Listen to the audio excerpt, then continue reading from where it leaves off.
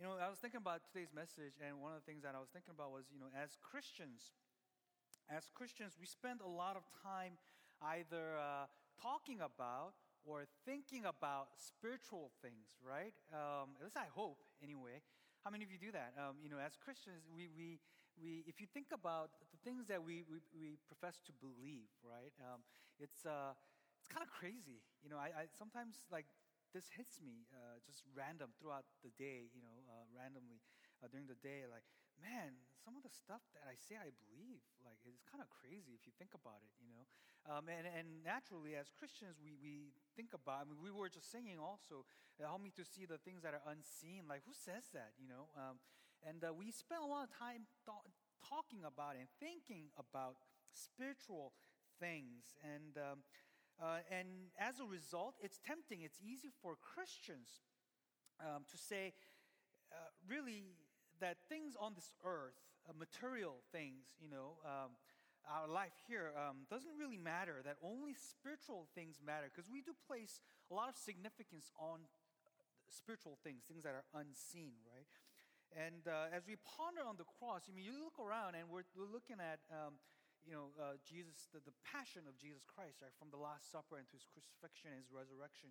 And we're looking at it, and as we ponder on the cross, as we have been for the past few weeks, it's tempting for us to focus on the spiritual impact of what crucifixion and resurrection did for us. But this third statement that we're going to be looking at today helps us to consider a bigger, more holistic picture of what our faith should be about and the beauty and the significance of God's love for us that is displayed in our passage today. Just to recap, we've been going through 7 sayings of Jesus Christ on the cross. And the first one we looked at was, Father, forgive them, for they do not know what they're doing. We talked about this verse a couple weeks ago. And last week we talked about Jesus telling the thief on the cross next to him, I tell you the truth, today you will be with me in paradise. And we talked about the significance of that. And today we're going to be looking at from Gospel of John, chapter 19, verses 25 through 27. Okay, so let's read this together and we'll get right into the third saying of Jesus that we'll be looking at today. All right, let's read this together in one voice. Ready? Go. Near the cross of Jesus stood his mother's sister, Mary, the wife of Clopas, and Mary Magdalene. When Jesus saw his mother there and the disciple whom he loved standing nearby, he said to his mother, Dear woman, here is your son, and to the disciple, here is your mother. From that time on, the disciple took her into his home. Let's pray together. God, we thank you so much once again for this time. And as we look into your word, I pray that you would truly help us to open our eyes to see the things that are unseen, but to see the connection of the unseen and the seen, Lord, and why this matters. Why, this earth, why our life here matters, Lord. So help us to see that as we reflect on, as we ponder on, as we think about what you said on the cross as we look at this passage this morning together as a church. In Jesus' name we pray. Amen. So let me set up the scene for you once again here in this part. We know already, you could just look around, actually, look at the paintings, but Jesus has been crucified, and he wasn't alone in the crucifixion, right? There are the 2 thieves next to him, all crucified, one on each side of Jesus. And as he's hanging on the cross and he's about to die, he looks down and he can see different people, right? He still hasn't passed, so he could look around and he sees different people gather at the side of this crucifixion, right? So he sees the soldiers who had just crucified him. He sees the soldiers who cast lots who will take his robe and all that stuff, right? He sees the soldiers who had tortured him just a while ago. He sees the large crowd that have gathered at this site of execution, right? And I gotta believe, a whole bunch of those people, they were probably there for the entertainment. They didn't have a lot of things to entertain themselves with that, those days. And execution was a big spectacle. So a lot of people, I think, probably just came out just to see, that was like the exciting event of the week, someone getting crucified. And Romans crucified a lot of people. And so they were there. And there were some people probably who had followed him here and there, listened to his teachings here and there. And they heard that he was going to die, get executed, so they came out. And then he, of course, saw some religious leaders there as well, right? Probably some, could tell by how they were dressed. And some of these people, had questioned him throughout the course of his ministry over the past 3 years or so. And so he sees Pharisees, he sees Sadducees, he sees these people who are studying the law, and he sees them there. And of course, I also got to believe he saw some of his disciples there. We know that a whole bunch of them ran away, but I think he must have seen some of his disciples, maybe not all of them, but some of his disciples, maybe not right there, but maybe somewhere at a distance. There are the soldiers, there are the religious teachers, and there's a huge crowd. And maybe on the outskirts of the crowd, where the crowd were gathered, there were some disciples. I always imagine, anybody watch Braveheart, right? At the end, when Mel Gibson's Wallace, he's getting tortured in front of everybody, and you see his men, right? But they're kind of the hoodies on, right? They're kind of mixed into the crowd, and I always imagine Jesus' disciples sort of like that, Jesus being crucified, and they don't want to get caught, because if they get caught as being one of them, then they might suffer the same fate. So I see some disciples kind of fearful of what might happen to them, so they're kind of hiding here and there, and maybe Jesus sees some of them, right? And after he sees all of them, he looks down, and right there at his feet, by the cross, he sees his mother. He sees his mother, right? And I think there are some evidence that Romans allowed sometimes family members to be at the foot of the cross as as somebody was getting crucified. So I don't think it's too far-fetched to imagine that Mary and the other woman that were mentioned here, as in the other Gospels, they are gathered at the foot of the cross. And the crucifixion was. We think of just the cross, but there are so many different ways of crucifying people. There's so many different methods that apparently Roman soldiers, it was up to them to sort of like experiment. They would have fun with, like, they would kind of twist the criminals in weird ways. They would crucify them upside down. They would do them in an X form.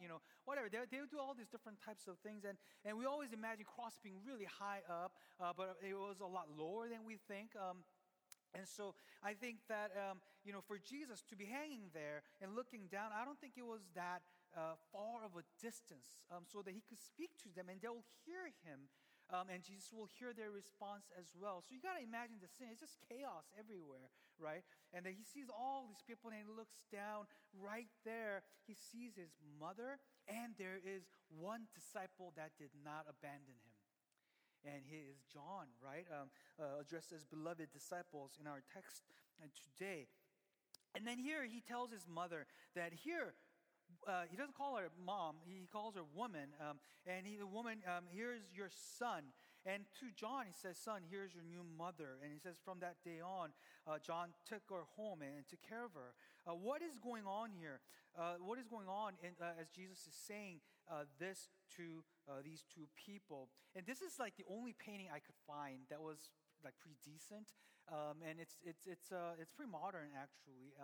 I thought it gives us, it's a visual aid for us to kind of imagine what might be going on here.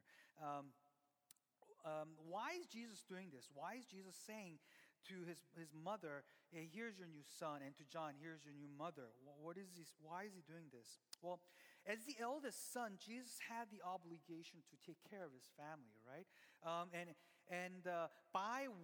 Judging from what Jesus is saying here, right? Mary was probably a widow, right?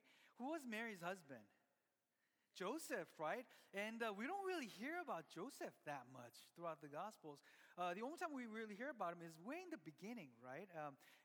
When Mary conceives, and Joseph is obedient to the messenger of the Lord, and after that, Jesus is born, and they go to census one time, and they go back and find Jesus in the temple, but that's about it. You don't really hear about Joseph afterwards anymore.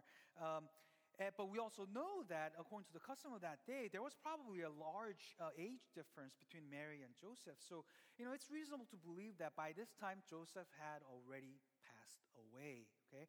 And he wasn't around to take care of his wife. And that's why the responsibility then falls onto the eldest son. So Jesus is required by law to then care for his mother, right? And so, and his dad is gone, so that he's trying to fulfill his elder son's duty, right? Now, but if Joseph was dead and Jesus was about to die, was there anybody else that could have taken care of Mary? Did he have any siblings? Did he? He did. Yeah. Oh, very good. You guys are very good. Okay, Matthew 13:53. When Jesus had finished these parables, he moved on from there. Coming to his hometown, he began teaching the people in their synagogue, and they were amazed. Where did this man get his wisdom and these miraculous powers, they asked. 55. Isn't this the carpenter's son? Isn't his mother's name Mary? And aren't his brothers James, Joseph, Simon, and Judas? They're in fact named here, right? Aren't his brothers these four guys that we know? Verse 56, aren't all his sisters with us right now? So he did not just have brothers, he has sisters too. Where then did men get all these things? And they took offense at him.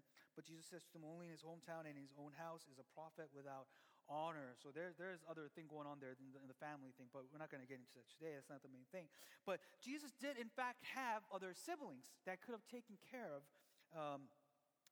his mother, Mary, right?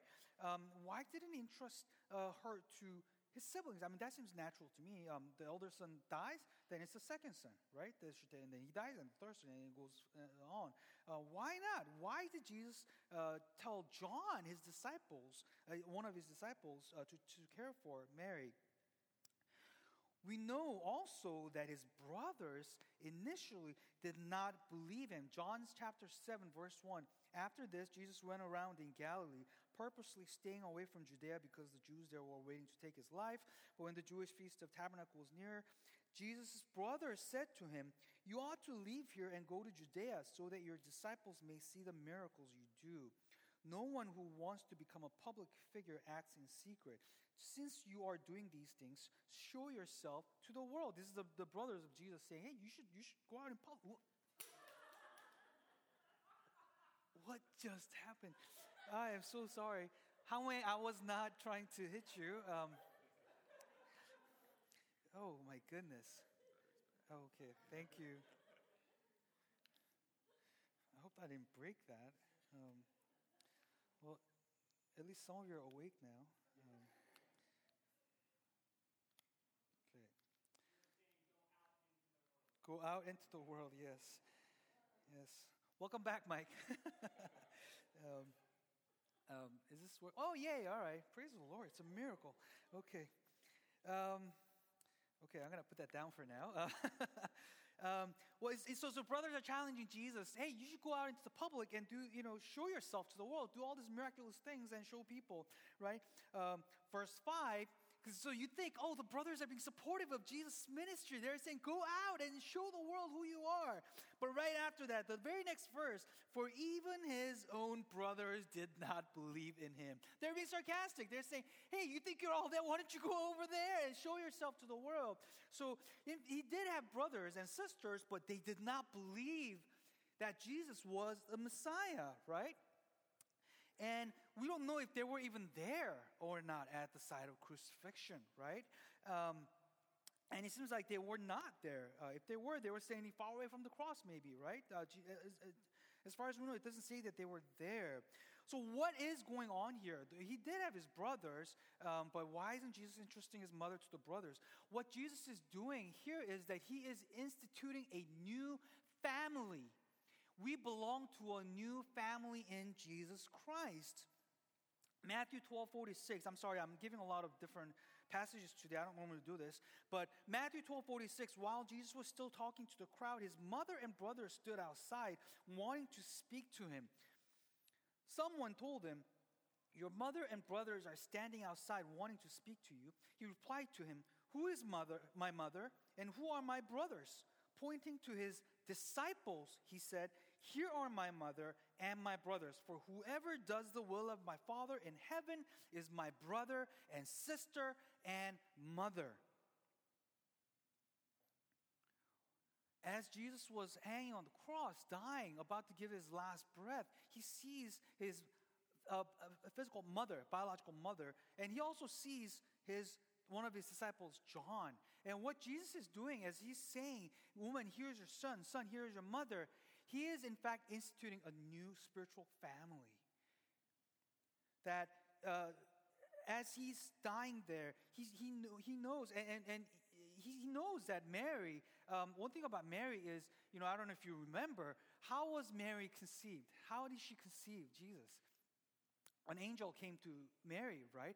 And he said that Mary believed these things and tucked them away into her heart. And she believed these things, right? And then she knew from the get-go that Jesus was going to be not just special, but he was going to be the Messiah. He was going to be the Savior. And this is evidence when we see the same gospel that we're looking at today in the earlier. What was Jesus' first miracle that he did? Does anyone remember this?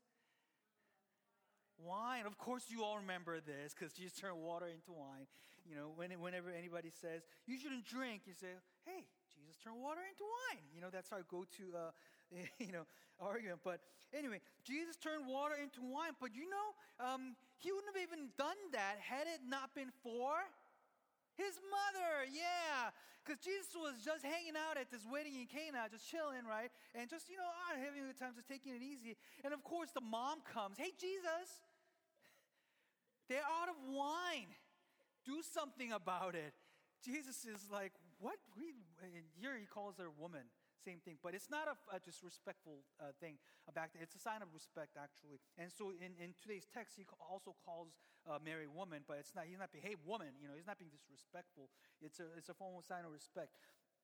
But in chapter 2 of John, he's saying, "Hey, leave me alone. My time has not come yet." And Mary, of course, like a good, mom, she doesn't listen to Jesus. "Oh, do whatever you want to do." He doesn't say. Jesus goes, "No, I refuse to listen to you, Mom. It's not my time yet." And Mary goes, "Okay," and tells the servants, "Do whatever he tells you to do, okay? Because he's gonna make some wine right now, okay?" And she just walks away. And of course, they fill him up with water and it's all wine, and it's like the best wine, right? But so Mary was already aware, okay, of who Jesus was, because she remembers, how she conceived in the beginning, right? And so she knows who he is, and she's the one, in fact, encouraging Jesus to do this for whatever. I mean, there must have been other different reasons why that happened at the wedding, but she is very, very much aware of who Jesus is, and I have to believe that she has also placed her faith in Christ as a Savior. Okay. And he sees John, the disciple who followed him, and beloved disciple, one of the disciples he had more of a close relationship with. And he didn't obviously abandon him like the other disciples here. He is right there at the side of crucifixion, right? And so he says, "You are now family. This is your mother. This is your son." And as he was making a statement that those who place their faith in him are now part of the same family. We are part of a same family in Jesus Christ, a new community. He is instituting a new community of faith by saying this here. And as a family, what does it say? It says that from that day forward, John took her home and took care of her. As a family, we have responsibility towards one another, to care for one another, to be example of faith to one another, to encourage one another. Because we're not just an adopted family, we're a family of faith. We're a community of faith. We are joined by the DNA that is the faith in Jesus Christ. And so we have the responsibility to care for one another, to encourage one another, to be examples of faith to one another, to the people above us, to our peers, and to our next generation as well. I remember in high school, right? I used to go to a church in Koreatown, LA. I lived in Glendale. I grew up in Glendale, and my church was in K-Town. But during certain seasons, they would do special early morning prayers where youth group kids would be encouraged to go as well. The adults, they do early morning prayers 365 days, pretty much, of the year. And this is where they go church in the morning. Depending on the church, some churches start at 4:30 in the morning. Some churches start at 5:30 in the morning, right? I never really went. I mean, it's like 5 in the morning, right? And it's a school day. It's not during vacation, summer break. And I remember one of the older brothers in the high school youth group, right? He wasn't much older. He wasn't college or anything. He was like a senior, but seniors usually have a car, right? And he, basically told me, hey, Mike, I'm going to go to the early morning prayer meeting. Do you want to go? And I said, oh, it's so early, and I don't have a car, and blah, blah, blah. I didn't want to go, But he said, hey, you know what? Because he lived in Glendale, too. He said, I'm going to pick you up. It's good for you. It's good for you if you go to this, right? I was like, oh, are you serious? And he's like, yeah, you should go, because I'm going. And then he really came.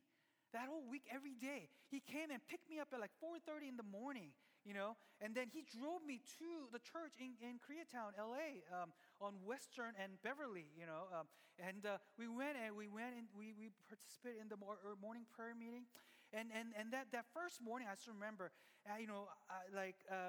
after we were done on our way back, he's like, aren't you hungry? Yeah. He said, yeah, well, I am hungry, so he's like, hey, let me get you breakfast.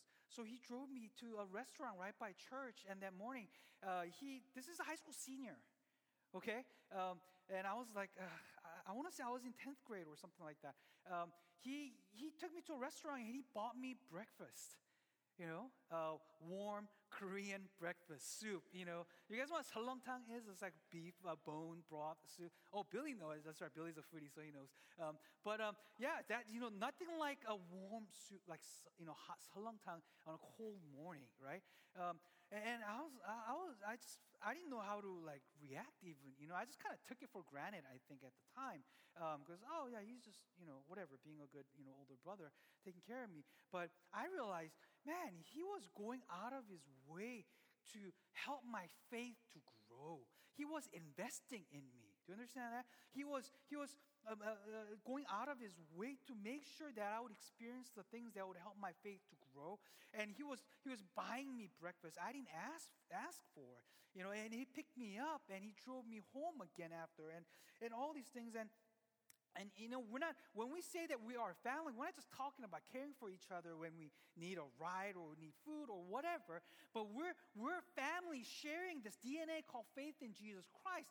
And so beyond the caring for one another, because we can get that outside of church, but as a church, as a community of faith, we are to care for one another, and we are responsible to one another's faith.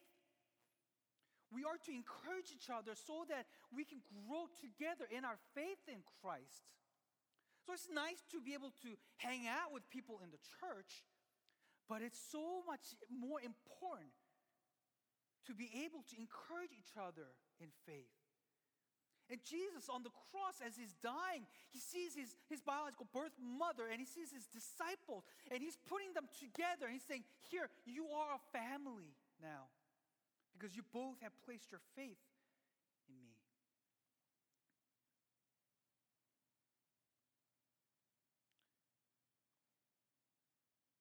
But there's one more thing I believe we need to notice here and appreciate the significance. Going back to what I said earlier in the beginning, it's easy for us to, even what I was just talking about right now, to really just kind of focus on being spiritual, right?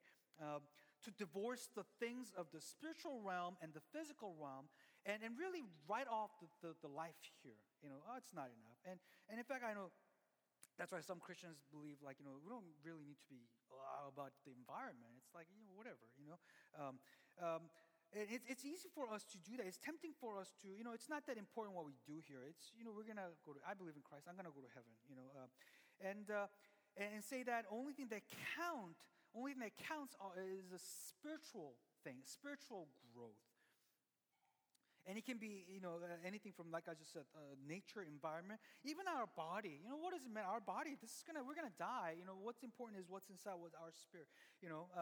And some people, even relationships, they don't, in their relationship with other people, they're not concerned about that person as a whole being, but they are really concerned about their salvation, their spiritual salvation, and that's important. That's why we do a lot of things that we do. But it's almost like, hey, I don't care who you are. Let me just give you the gospel and believe in Christ, and that'll be it. And it's easy for us to do that. But even as Jesus is instituting this new spiritual family, new community bound by this new DNA called faith in Jesus Christ, he does not neglect the old family, right? Because, this past week, I don't know how many of you are on Twitter, but Kevin Smith. Do you know who Kevin Smith is? He's the director, right? So he had a massive heart attack, and so he was in the hospital. The Clerks and Dogma. Like he did all these movies. Anyway, the Mall. What was that movie? Mallrats. All that stuff. Anyway, and then Chris Pratt. Do you guys know who Chris Pratt is? The actor, right? Parks and Recreation, right? Guardians of the Galaxy, right? He sent out a tweet saying, man, I've never met you, Kevin, but I love, everything you've done. And, man, I hope you get better. I am sending you my prayers, right? Won't you guys join me in praying for Kevin, right? And then, you know what happened? Everyone lost their heads. That's like, thoughts and prayers don't do anything. We need to stop this. Why are you doing that? If you're going to do something like that, just do it on your own time. Don't ask other people to pray. Or what does it mean to send thoughts and prayers? Of course, the context is what? All these shootings have been happening, right? And then everyone's saying thoughts and prayers, but people are upset because, thoughts and prayers are not enough. We need to take action, right? And so people just lost their heads when Chris Pratt, who hates Chris Pratt, right? He's like, man, like, I have like a man crush on him. He's so so lovable, But anyway, so everyone just went off so much that Kevin Smith had to come to his defense. It was like a Twitter thing happening, See, I keep up with pop culture, and he had to say, hey, just lay off him, It's nice. It's a nice thing, But as Jesus is on the cross, he sees his mom, he's not just instituting a new family. He recognizes that his mom needs to be taken care of. It says that John took her home and took care of her from that day on, right? See, what is really incredible here, and I think it's so beautiful here, is you understand what's going on. I set up that whole scene for you, right? All these people, thousands of people there, and Jesus is on the cross, and there's something incredible happening spiritually. Heaven is literally splitting up. The curtain in the temple is about to rip apart in halves, right? And it says that when Jesus died, he gave his last, the ground shook, and there are people who resurrected, right? And all these incredible things are happening in the spiritual realm. And in that moment, in this historic, huge moment happening, God zeroes in on this one woman and sees that she needs to be taken care of. And Jesus says, here is your new son. And John, here is your new mother. So while he's instituting a new family, a community, he's not neglecting the physical needs. That is to say, matters. Okay, we Christians, it's so easy for us to think that matter doesn't matter. It's all about the spiritual. And I have somewhat of that tendency, I have that tendency. And everyone has different tendencies, but I have to remember when I see this, hey, God was compassionate towards Mary.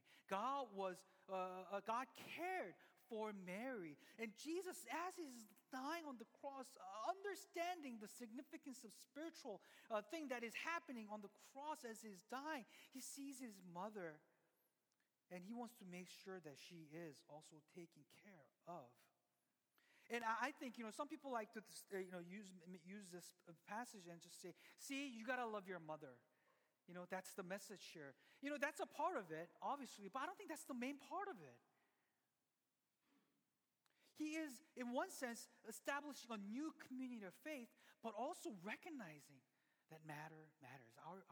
Our needs matter. Our physical needs matter. And in fact, the Bible is filled with God's commands to care for various physical needs of the people. The Bible says to care for the widows, care for the orphans, care for what? The sojourners, right? Some of you who are reading through the Bible this year, I hope you guys are still in there. Okay, I know a lot of you started on January 1st. And I see some of you on the Bible app, still going strong, right?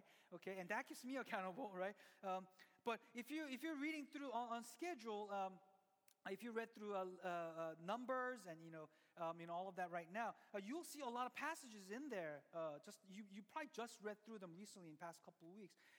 Care for the sojourners, care for the people, the outsiders, right? The Bible's filled with commands to care for the people who are outsiders. Bible tells us to care for the poor. Bible tells us to care for the needy. It's really impossible for us to just think about spiritual things. God connects the spiritual and the physical here at the cross. And you look around, it is Jesus who died. He physically died. And as he's dying, and as he's establishing a new community of spiritual community, of faith, he's also recognizing our physical need. And I think it's so beautiful. You see God's compassion on us. It's not saying, I don't care what happens to you physically. No. Jesus is making sure that his mom is taken care of. And what it tells me is that in my life, right now, that God is a lot closer than I think. Do you see what I mean by that? Because we often think God is just a spirit and he's just somewhere. But God is a lot closer right here than what I think. And so as Jesus tells Mary, his mother, behold your son, and here is your new mother to his beloved disciple, John. He not only puts us into a new community of faith, new family of faith, he also tells us that you got to take care of each other. You got to take care of each other. So let's go to the Lord in prayer. Just two questions. Let's reflect on what it means to be a part of this new family. Okay, have you taken it seriously enough? And I really think a lot of times people come to church and they say, I want community, I want community, I want community. And, I talk with them, I hear them out, and I think a lot of times they just want somebody they can just be comfortable with. That's fine. It'd be great for us to, and we need to strive for that. We need to, try to make this a community where we can connect with one another and even share hobbies and just kind of share life together. That's fine. But through it all, we need to take our calling seriously, calling to be a part of a community of faith, meaning we have to be intentional about encouraging one another's spiritual growth. So my question to you this morning as we go to the Lord in prayer is, have you taken that seriously enough?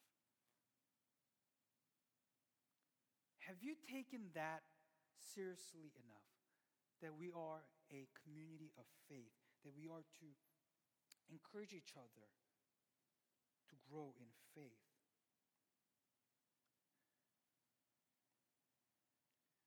And as you do that, also reflect on what it means to recognize that here and now also matters.